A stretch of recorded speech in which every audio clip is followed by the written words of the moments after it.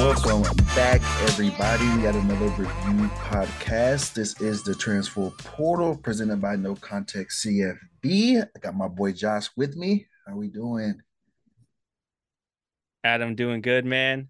Just flying high, got my Michael Penix shirt on, man. Just happy to do this podcast, man. Let's do this, man. It's a fun week of football. Did like the shirt? Did you go to the game?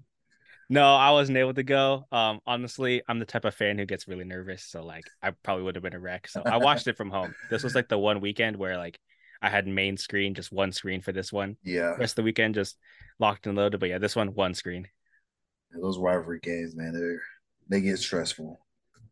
They get stressful. D- Dang right, man. So what we got lined up today? Let's just get into it. Let's talk about that game, right?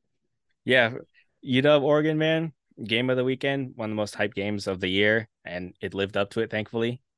My Huskies, came out on top, 36-33. Field goal just drifted wide at the end. Uh, First thing I want to dive into real quick is just the big thing that came out of this was the fourth down tries by Oregon.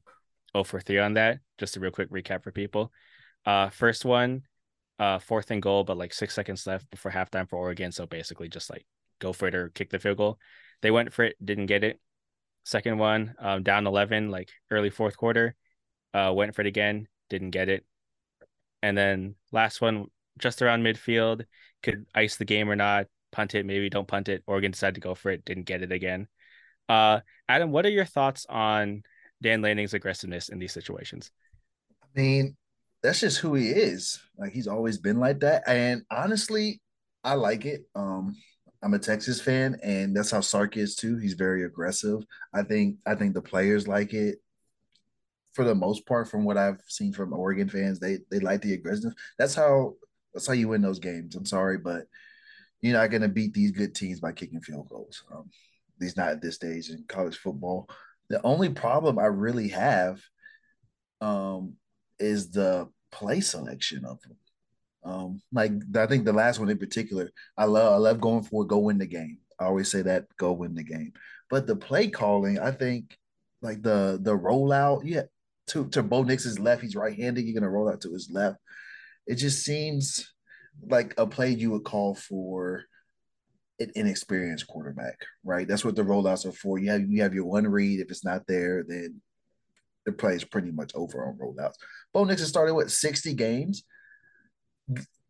Put the ball in his hands, spread everybody out, let him pick his matchup that he wants, and let him go win you the game. When you call a rollout to his weaker side, it just seems I don't understand the play call. I love the idea. I hated the execution. What did you think? Yeah, I'm in the same boat. I wrote about it in my 5 stars of the week, but and this isn't just me being a Washington fan. I'm really good at being objective in these situations because I just love being aggressive. Again, like you talking about, I just like just go for it. It's kind of that idea, like from video games where it's kind of people are talking about, hey, honestly, if people who played video games made the decisions for coaches, a lot more times teams would win. Honestly, because it's like, oh, it's a 4th and 1 at the 20-yard line. Instead of kicking a short field goal, go for it. These situations, again, big leverage situations. And I wrote in my article that when Dan Lanning went for that fake punt against Colorado, he was deep in his own territory. It was a snap to a 300-pound athletic dude, and he took it. It was awesome. And people, even everybody, analytics, football minds, and like just old school football people were like, yeah, man, that was awesome. This is great. These ones fail. It's like, this is awful. Analytics, blah, blah, blah. But Yeah.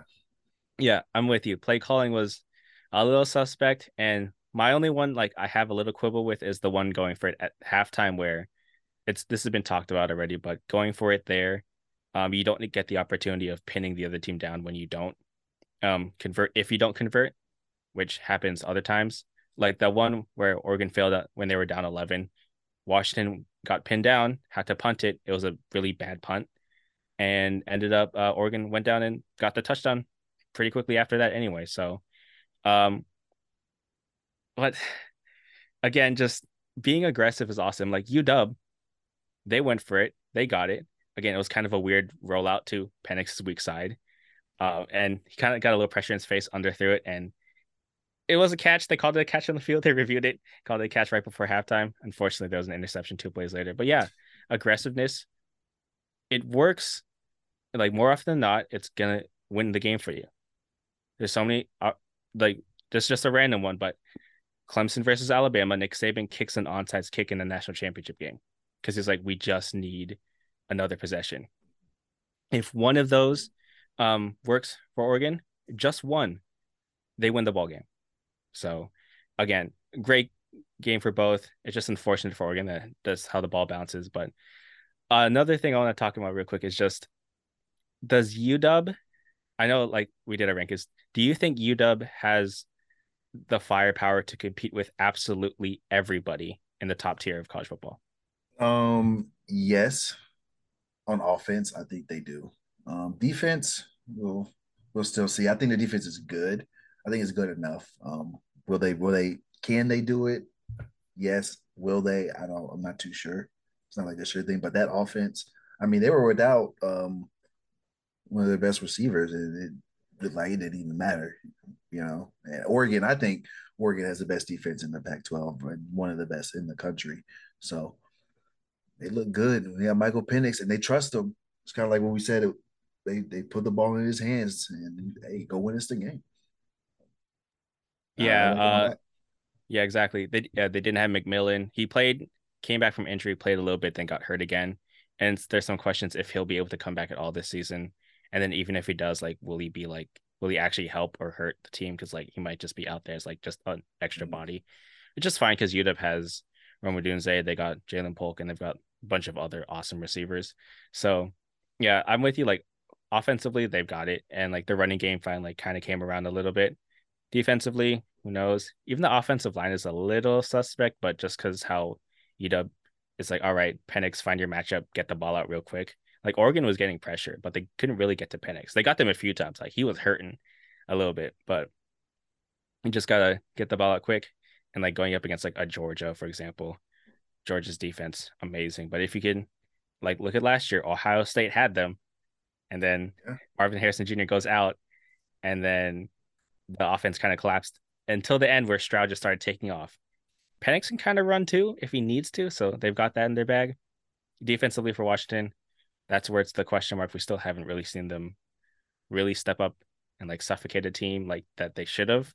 I'm like they've either played nobody or they've played Oregon, and I mean Oregon again was right there with them, and they gave up yards to Arizona, even though Arizona turns out to be really good as we've seen these past few Yeah. weeks. But yeah, I think in my rankings for the website, I still have Washington low, and I think it's also just me being a Washington fan. Like I see all the flaws, are so much more magnified to me than what everybody else is for a neutral observer. And my thing is, this defense to me is still a really big question mark, especially against physical teams. Like when Bucky Irving and Jordan James started running the ball, like couldn't really stop them. So but yeah, honestly, just any final takeaways from this awesome game, Adam? Like just fun one out there. um, no, I mean, don't be too harsh on your Huskies. Every team has holes. No team's perfect. It's really all about matchups, and Oregon's a really good running team. And that might not be Washington's strongest suit, but on the other side, if you don't have good corners, Washington lights you up. So I think both of these teams are really good. They can both win the national championship. I want to see a rematch. Um, we'll see how that goes. Yeah, and that I wrote about that too. Like I want to see a part.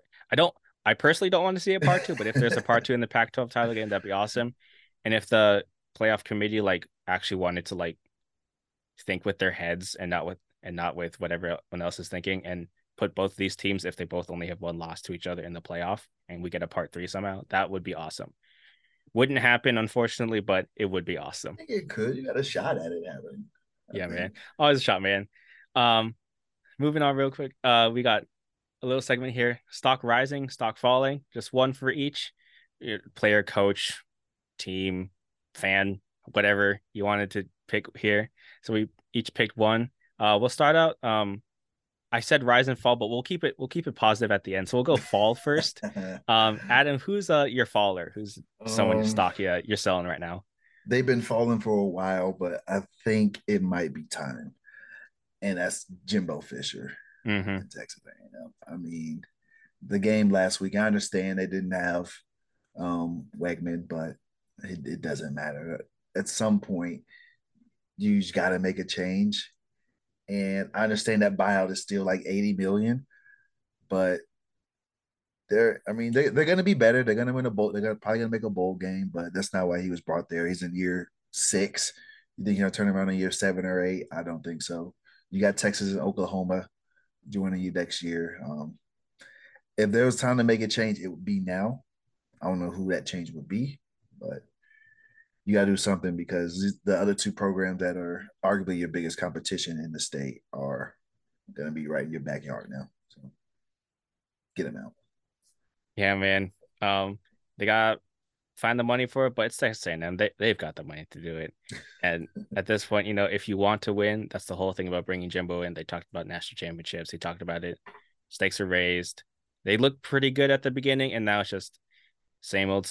Where they have all this talent. Like if you look in the NFL, like there's a lot of A&M guys around, Yeah. but they're not winning in college, and that's all that Texas A&M cares about. They don't.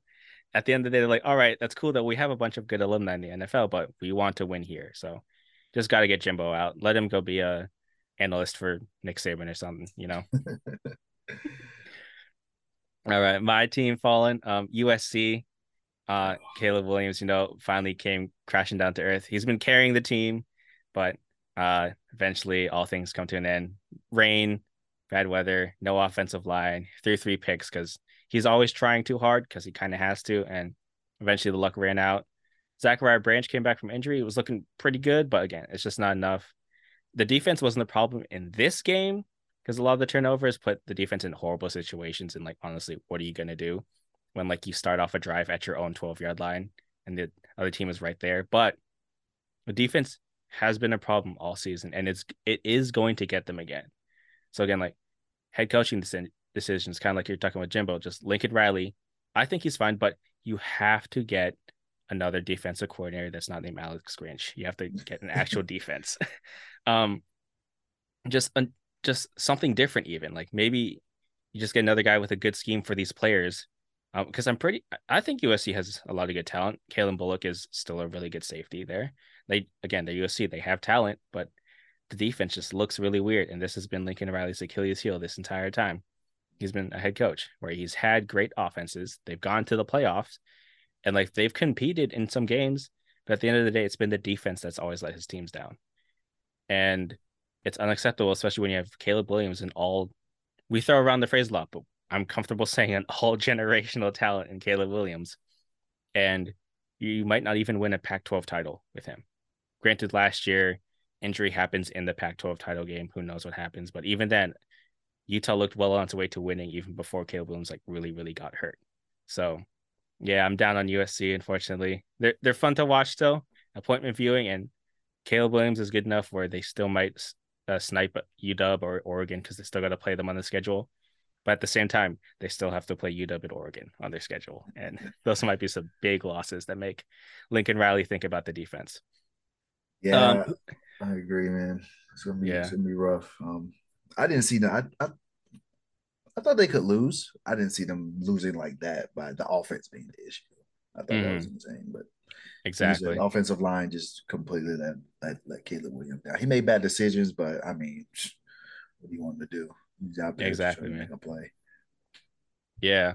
Uh let's make it positive now. Risers, who you got, Adam, as your one person player team, whatever, rising up for you? I'm gonna keep it in Pac-12. Oregon State. I Mm-hmm. mean, who?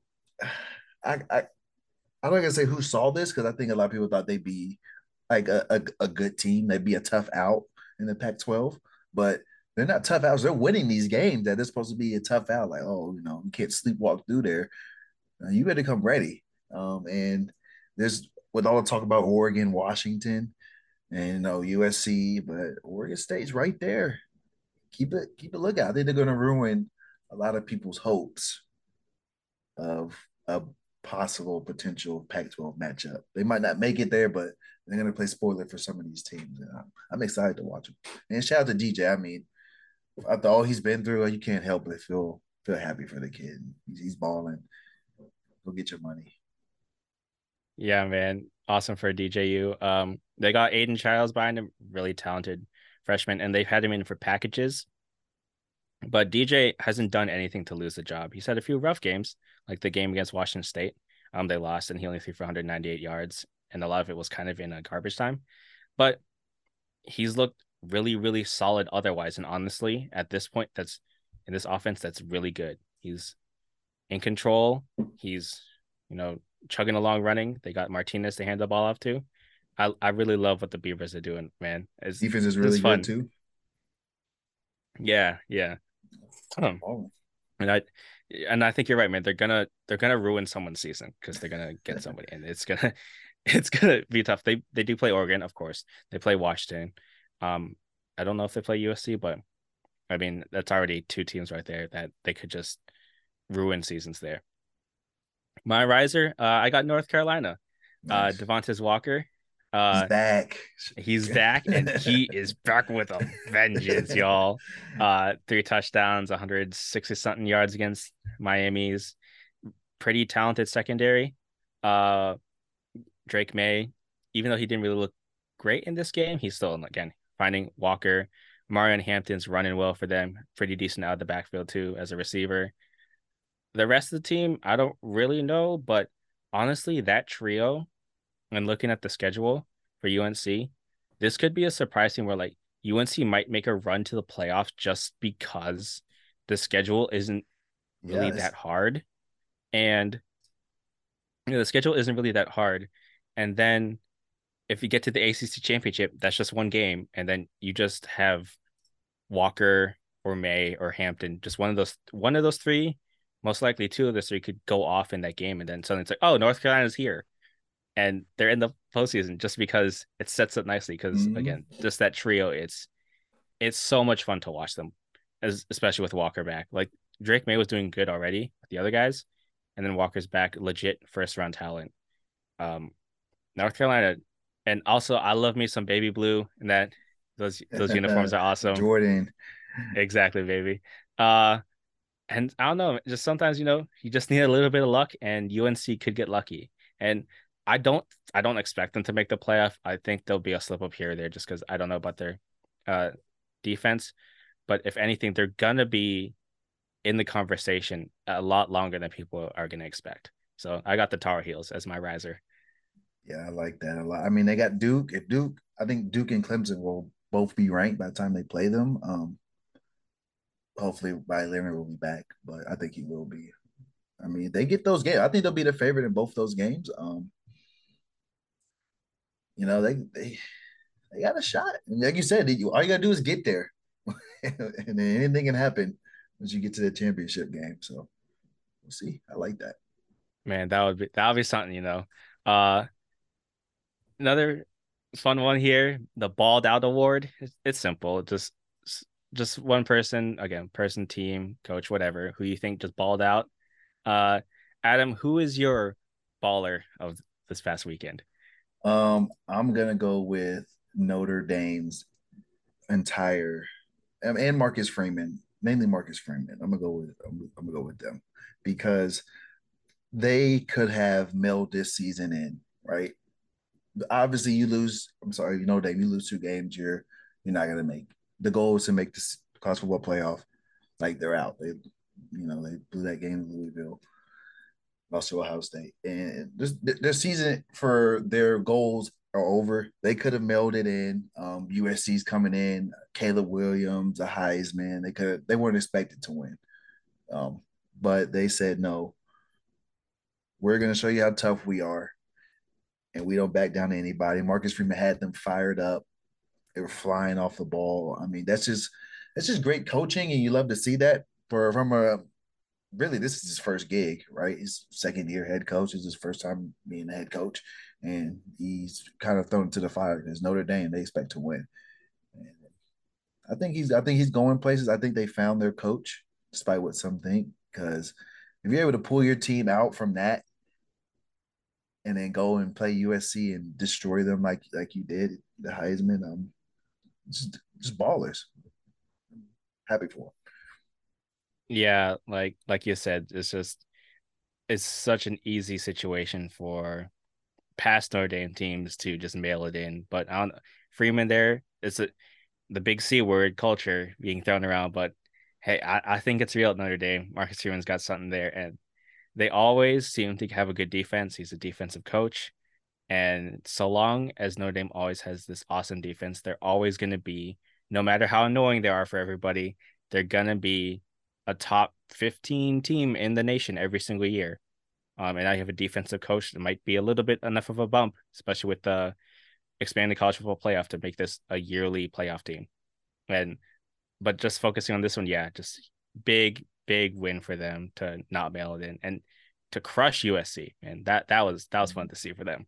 It's big for recruiting too. Like you lose 3 games. I mean, people think, okay, well maybe he's not the guy, and players hear the noise, and that's not what you want, especially if you're a young head coach who's trying to prove himself. So that's good for them. Who's yours? Exactly, man. Rooting for Marcus Freeman, man. Not necessarily Notre Dame. I'm a Notre Dame hater, but I'll root for Marcus Freeman. Uh, my baller award, Alec Aomanor, Stanford, just 29-0. I was easily gonna turn off the TV. Again, Uh, they could just mailed it in and say, you know what, we don't have exactly. No, they mailed it. I was gonna mail it. I was literally in bed. I'm like, fine, let me it. check the score. And it's like, oh, it's 26-29. All right, hop back in. And I see Aomanor go out there, finish the day, 13 receptions, 294 yards, 3 touchdowns, including that one where he mossed Travis Hunter. And headlines like Moss Travis Hunter.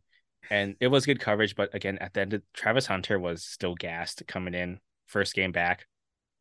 His conditioning clearly wasn't there because the fact that they were targeting Travis Hunter constantly, and then whenever Hunter wasn't targeted, like he was jogging, not because he wasn't hustling, he just couldn't move. But hey, he still beat Travis Hunter. He still went in there, beat Colorado. The Stanford teams, going into the season, I was like, I don't know, they might be fun with Troy Taylor as their coach, but they just still have the talent. Hey, Manor, just out of nowhere. I think he came into the year with only 15 career receptions, and well, he got 13, almost doubled Hey, it. yeah, It you got a just nice was little awesome. profile picture too. Exactly. I know people are looking up like, who is this guy? How's it going? But at the end of the day, everyone knew his name. And shout out to Stanford, coming back down from 29-0 and then winning in overtime. Uh, a little still, I'm going to be critical real quick of Stanford because when you scored that touchdown to tie it, you should have just gone for two. Go for the But hey, win. exactly, Go go for for the the win. win. Go for Win the the game, man. exactly. Tired of this. Hey, got bailed out though, and at the at the end there. So shout out to the Cardinal winning on an awesome Friday night. Uh, it man, that was an again the Pac-12. Uh, we talked about the Pac-12 a lot this episode. Man, it just stinks that's going away, The and it's Pac-12 gonna lead into is the cream yeah, of this of college football right now. yeah, They deserve it, it. exactly. We're gonna talk So about the SEC like everybody else. I would never. no, no, man. And so this final year of the Pac-12, people talk about, hey, this might be something crazy, and it has been and more. So we'll cherish every single moment, which will lead into my last thing. But last thing here, real quick, just again, most memorable moment from this past week, week 7, which started all the way on Tuesday because Conference USA is kicking off the games on Tuesday, which will lead into action. Awesome for college football fans. There's going to be a lot of college football up until Thanksgiving weekend. Yeah, Adam, what's your most memorable moment? Mine, a bit of a homer pick, but Houston's Hail Mary win over Dude, West Virginia. hey man, that ain't no hill. That's not just a homer pick, man. That was awesome, just man. Come on, that just was come so on, man. cool. The program desperately needed that win, first win in the Power Five in a long time. It's kind of like the theme that we've been talking about. Like they could have just said we don't got it. And West Virginia looked like they would walk away with that win. Shout out to West Virginia too. They're much better than I expected. So shout out to them. But I mean, everybody loves a Hail Mary. And when it's your team, your alma mater, your friends there, it makes it even better. So I'm gonna go with the Houston Hail Mary.